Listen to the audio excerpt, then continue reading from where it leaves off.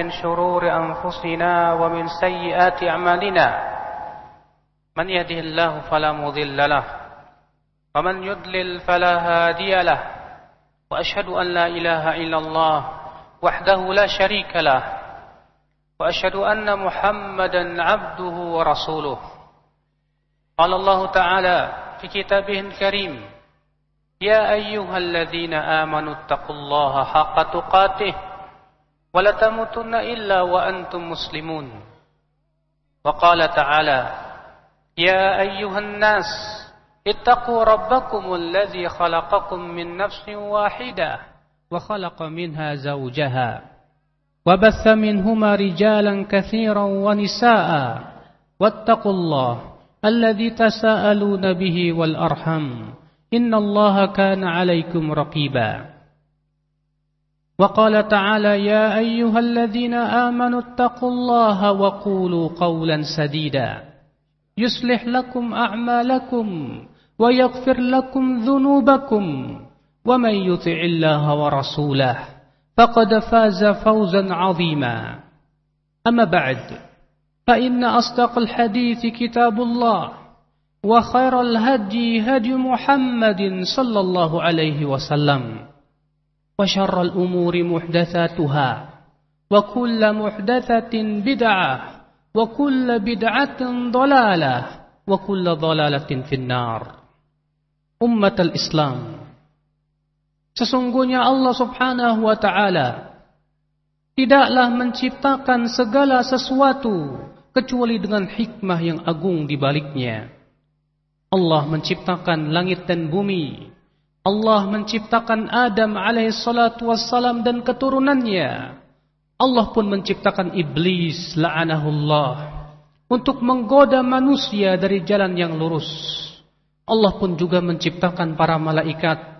Semuanya ya akhal Islam dengan penuh hikmah yang agung di baliknya.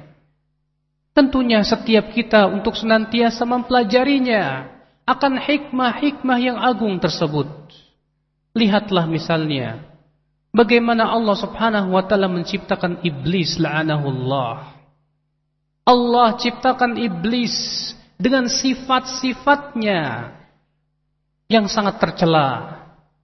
Karena sifat-sifat yang tercela itulah Allah Subhanahu wa Ta'ala sesatkan iblis. Allah jadikan iblis kafirun billah. Tahukah anda ya akhal Islam a'azzani Allah wa iyyakum, sifat-sifat iblis yang tercela itu, agar kita bisa menjauhinya, agar kita senantiasa waspada daripada tipu daya dan makarnya. Kalau kita pelajari dan mengetahui tentang sifat-sifat iblis tersebut, kita akan bisa mengambil banyak faidah. Ternyata Allah menciptakan iblis bukan semata-mata hanya sebatas untuk menyesatkan manusia, tapi agar diambil pelajaran, agar manusia menjauhi sifat-sifat tersebut dan berhati-hati daripada godaan iblis, daripada godaan syaitan yang terkutuk. Perhatikanlah di dalam ayat-ayat ketika Allah menyebutkan tentang iblis la'anahullah. Allah berfirman misalnya, wa idh qulna lil malaikati isjudu li Adam fasajadu illa iblis aba wastakbara wa kana minal kafirin.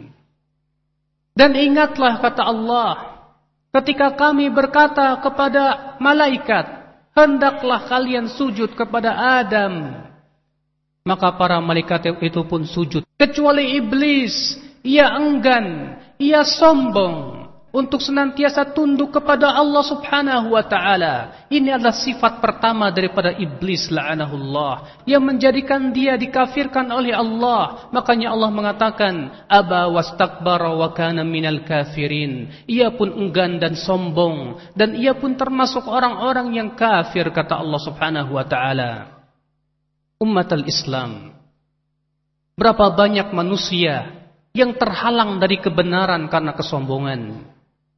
Berapa banyak manusia yang terhalang dari kebenaran dan ketaatan kepada Allah karena adanya keangkuhan, angkuh hatinya. Ia merasa dirinya diberikan kemuliaan, ia merasa dirinya diberikan kelebihan, ia merasa diberikan oleh Allah Subhanahu wa Ta'ala banyak keistimewaan, Seperti halnya iblis. Ketika Allah berikan kepada iblis keistimewaan, ia pun diberikan amanah untuk memegang langit dunia. Ia diberikan kelebihan di atas para malaikatnya. Ketika Allah subhanahu wa ta'ala memerintahkan iblis untuk sujud kepada Adam, disitulah keangkuhan muncul. Disitulah kesombongan muncul ya akhal Islam.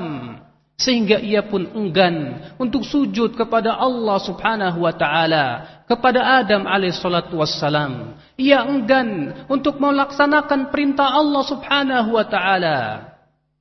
Oleh karena itu ya akhi, Rasulullah mengancam, la yadkhulul jannah man kana fi qalbihi mithqala habbatin min khardalin min kibrin. Tidak akan masuk surga, kata Rasulullah, orang yang ada di dalam hatinya sebesar biji sawi dari kesombongan. Iyadan billah. Dan Rasul kita yang mulia alaihi salatu wassalam menjelaskan tentang hakikat sombong. Al-kibru batarul haqqi wa ghamtun nas. Sombong itu menolak kebenaran yang datang kepadanya dan menganggap receh manusia. Itulah kesombongan. Ketika datang kepadanya dalil, ketika datang kepadanya kebenaran, dia tolak karena tidak sesuai dengan akalnya, atau dia merasa dirinya lebih tinggi derajatnya. Ternyata yang menyampaikan kebenaran lebih muda darinya. Ternyata yang menyampaikan kebenaran, ia berada di bawah kedudukannya. Ummatul Islam a'azzani Allah wa iyyakum. Di antara sifat iblis ya akhi, yaitu kenapa iblis tidak mau sujud kepada Adam? Kata para ulama, di antara sebabnya itu hasad, dengki. Kenapa iblis ia tidak mau sujud kepada Adam? Karena hatinya tidak rela. Ternyata ada orang yang lebih diberikan oleh Allah kelebihan di atasnya. Ia merasa sebagai makhluk yang diberikan istimewaan oleh Allah subhanahu wa ta'ala. Ketika Allah menciptakan manusia dari tanah, ketika Allah subhanahu wa ta'ala menciptakan Nabi Adam alaihissalatu wassalam, lalu Allah memerintahkan malaikat untuk sujud kepada iblis, kepada Nabi Adam. Maka iblis pun sombong, dia pun dengki terhadap Adam. Maka pada waktu itu iblis pun bersumpah. Ia berkata, "Fabima aghwaytani la'aq'udanna lahum siratakal mustaqim." Karena engkau ya Allah telah menyesatkan diriku, sungguh aku akan sesatkan hamba-hambamu dari jalan yang lurus. Nabi Adam jatuh kepada kesalahan. Namun Nabi Adam bertaubat kepada Allah. Sedangkan iblis jatuh kepada kesalahan, tapi ia tidak mau bertaubat kepada Allah subhanahu wa ta'ala. Allah memerintahkan iblis untuk sujud kepada Adam, tapi iblis sombong. Sebagian ulama berkata, ini menunjukkan bahwa meninggalkan kewajiban dan meninggalkan perintah lebih berat di sisi Allah daripada melakukan larangan. Kenapa? Karena orang yang meninggalkan perintah ya akhi, biasanya karena keengganan yang ada di dalam hatinya. Lihatlah orang-orang yang tidak mau salat, tidak mau sujud kepada Allah. Hatinya enggan, hatinya sombong. Seakan-akan ia menganggap bahwasanya dirinya sesuatu yang luar biasa, tidak butuh untuk sujud kepada pencipta alam semesta. Ya dan billah. Ummatul Islam a'azzani Allah. Kedengkian pun ya akhi, itulah yang menghalangi iblis untuk sujud kepada Adam alaihissalatu wassalam. Ketika ia melihat Adam diberikan oleh Allah keistimewaan, ia tidak ridha, ia tidak suka. Maka ia pun tolak mentah-mentah perintah Allah untuk sujud kepada Adam alaihissalatu wassalam. Itu pula yang membuat orang-orang Yahudi tidak mau beriman kepada Rasulullah. Mereka hasad, kenapa Nabi yang terakhir itu muncul dari Banu Ismail, bukan dari Banu Israel. Itu pula yang menyebabkan orang Abu Jahal tidak mau mengikuti Rasulullah. Ia merasa dengki, kenapa Rasulullah sebagai manusia yang paling mulia, Nabi terakhir, muncul bukan dari kabilah dia, tapi ia berasal dari kabilah saudaranya Banu Hashim. Ia merasa hasad. Akhirnya orang-orang hasad itu pun mencari-cari kesalahan. Akhirnya orang hasad itu pun berusaha untuk menjatuhkan mereka yang ia hasad kepadanya. Maka dari itulah ya akhal Islam, kita berlindung kepada Allah daripada ainun hasid, daripada mata yang hasad, mata yang dengki, karena matanya itu bisa menyakiti ya akhal Islam, a'azzani Allah wa iyyakum. Di antara ya akhi sifat iblis la'anahullah, ia senantiasa mendewakan akalnya daripada wahyu Allah subhanahu wa ta'ala.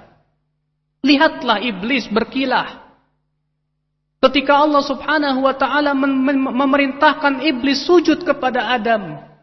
Lalu Allah bertanya kepada iblis, "Ma mana'aka an tasjuda lima khalaqtu biyadai?" Hai iblis, apa yang mencegah engkau untuk bersujud kepada makhluk yang telah aku ciptakan dengan tanganku? Apa iblis berkata? Ia menggunakan kias yang salah. Ia menggunakan ra'yunya. Ia berkata, "Khalaqtani min nar wa khalaqtahu min tin." Ya Allah, engkau ciptakan aku dari api, sedangkan engkau ciptakan ia dari tanah. Menurut iblis, api jauh lebih baik daripada tanah. Dengan seperti itu ia menganalogikan, ia mengkiaskan, seakan-akan bahwasannya analogi dia lebih kuat daripada perintah Allah Rabbul Izzati wal Jalalah. Seakan-akan akal lebih tinggi daripada wahyu Allah Rabbul Izzati wal Jalalah. Itulah ya akhi, setiap orang yang merasa bangga dengan akalnya, kecerdasannya dan kepintarannya, merasa punya titel profesor misalnya, merasa punya titel doktor misalnya, ia merasa sebagai orang yang intelek misalnya, kemudian dia pun mengotak-ngatik ayat-ayat Al-Quran dan hadis. Dia katakan ayat ini tidak sesuai dengan akal, hadis ini tidak masuk di akal. Ia pun tolak seenaknya sesuatu yang menurut akalnya tidak diterima oleh dia. Itulah sifat iblis la'anahullah, yang menolak wahyu Allah, perintah Allah dengan akal pikirannya. Akhal Islam, a'azzani Allah wa iyyakum. Bukankah ini semua ya akhi memberikan kepada kita pelajaran bahwasanya betapa buruknya sifat-sifat iblis, dan bahwasanya sifat yang tiga ini menyebabkan seseorang terhindar dari kebenaran, bahkan ia tidak mendapatkan hidayah dari Allah subhanahu wa ta'ala. Ummatal Islam, a'azzani Allah wa iyyakum. Seorang muslim, seorang mukmin berusaha untuk taslim kepada perintah Allah dan Rasulnya. Dia akan lemparkan akalnya jauh-jauh. Ketika akalnya merasa dalil ini tidak sesuai dengan akalnya, dia tuduh akalnya. Barangkali saya yang tidak faham, barangkali akal saya yang lemah. Tidak mungkin wahyu Allah salah. Allah pencipta akal, pencipta manusia. Dia yakin bahwasanya Allah adalah Rabbul Izzah. Allah adalah pencipta alam semesta. Wahyunya tidak mungkin salah. Tidak mungkin Allah subhanahu wa ta'ala berbicara dengan kebatilan. Segera ia pun tuduh akalnya. Dia merasa akalnya lah yang salah, yang lemah. Segera ia pun berbicara untuk berkata, "Amanna, kami beriman. Kullum min indi Rabbina." Semuanya itu berasal dari Rabb kami. Akhal Islam, maka seorang mukmin dia berusaha untuk taslim terhadap perintah Allah. Demikian pula berusaha untuk taslim terhadap perintah Rasulullah sallallahu alaihi wasallam, menyerahkan diri kepada Allah dan Rasulnya dengan sebenar-benar penyerahan. Aqulu qauli hadza wa astaghfirullah li wa lakum. Alhamdulillah wassalatu wassalamu ala Rasulillah Nabiyyina Muhammadin wa alihi wa sahbihi wa man walah. Wa ashhadu an la ilaha illallah wahdahu la syarikalah. Wa ashhadu anna Muhammadan abduhu wa rasuluh. Ummatal Islam, telah kita sebutkan tadi tiga sifat iblis yang tercela. Yang pertama adalah kesombongan ya akhi. Maka seorang mukmin tak pantaslah ia bersombong diri. Seorang mukmin wajib tawadu dan tunduk kepada kebenaran yang datang dari Rabb-Nya, siapapun yang menyampaikan kepada dirinya. Bukankah Allah berfirman dalam surat An-Nisa ayat 65, "Fala wa rabbik La yu'minuna hatta yuhakkimuka fima shajara bainahum. Thumma la yajidu fi anfusihim harajan mimma qadaita wa yusallimu taslima. Fala wa rabbik, kata Allah, tidak demi Rabbmu, la yu'minun, mereka tidak beriman. Sampai kapan? Sampai memenuhi 3 syarat. Mereka tidak beriman, kata Allah, hatta yuhakkimuka fima syajara bainahum, sampai mereka berhukum kepadamu dalam perkara yang mereka perselisihkan di antara mereka. Ketika mereka berselisih, maka seorang mukmin wajib untuk tunduk kepada keputusan Allah dan Rasul-Nya, berhukum kepada Rasulullah sallallahu alaihi wasallam. Hatta yuhakkimuka fima syajara bainahum thumma la yajidu fi anfusihim harajan mimma qadait. Kemudian mereka tidak merasa berat untuk menerima keputusanmu, hai Muhammad. Wa yusallimu taslima, dan yang ketiga, mereka taslim, menyerahkan diri kepada kebenaran dengan sebenar-benarnya taslim. Itulah orang yang beriman, ya akhwat Islam, a'azzani Allah wa iyyakum. Ketundukannya hanya kepada Allah dan Rasul-Nya. Dia hanya menerima kalau kebenaran itu berasal dari Allah dan Rasul-Nya, siapapun yang menyampaikannya. Itulah hakikat tawadu kepada kebenaran. Kemudian ya akhwal Islam, a'azzani Allah, sifat yang kedua dari iblis yaitu hasad dan dengki. Seorang mukmin berusaha untuk berlindung kepada Allah daripada sifat hasad dan dengki ini. Karena sesungguhnya sifat hasad dan dengki ini, akhwal Islam, seringkali merusak amalan seorang hamba. Berusaha ia mencintai dan menyukai untuk saudaranya sebagaimana ia suka untuk dirinya. Ketika melihat saudaranya diberikan kesenangan, ketika ia melihat saudaranya diberikan oleh Allah kelebihan, ia pun berusaha untuk senang sebagaimana ia pun suka untuk mendapatkan kesenangan-kesenangan tersebut. Demikian pula ia pun tidak suka sesuatu menimpa saudaranya sebagaimana ia tidak suka sesuatu itu menimpa dirinya. Ketika ia telah melaksanakan ini, dia akan berusaha membersihkan dirinya daripada sifat dengki dan hasad kepada saudara-saudaranya. Ummatul Islam, adapun sifat yang ketiga daripada iblis, lebih mendewakan akal, lebih mengangkat akalnya daripada wahyu. Seorang mukmin tidak mungkin demikian. Seorang mukmin ketundukannya kepada Allah luar biasa. Seorang mukmin keyakinan kepada Allah bahwasannya Allah mampu dan kuasa atas segala sesuatu. Allah menciptakan segala sesuatu terkadang di luar kemampuan akal manusia. Disitulah seorang mukmin berusaha untuk menjadikan akalnya tunduk kepada wahyu.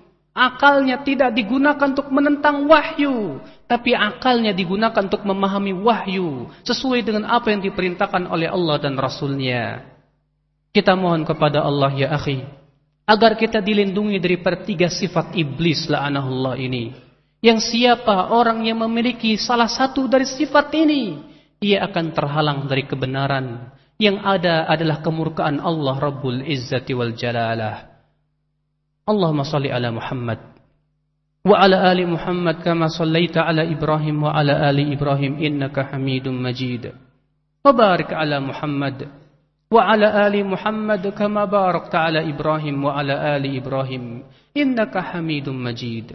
Allahumma ighfir lil muslimina wal muslimat wal mu'minina wal mu'minat al ahya'i minhum wal amwat. Innaka sami'un qaribun mujibu da'wat ya qadhil hajat.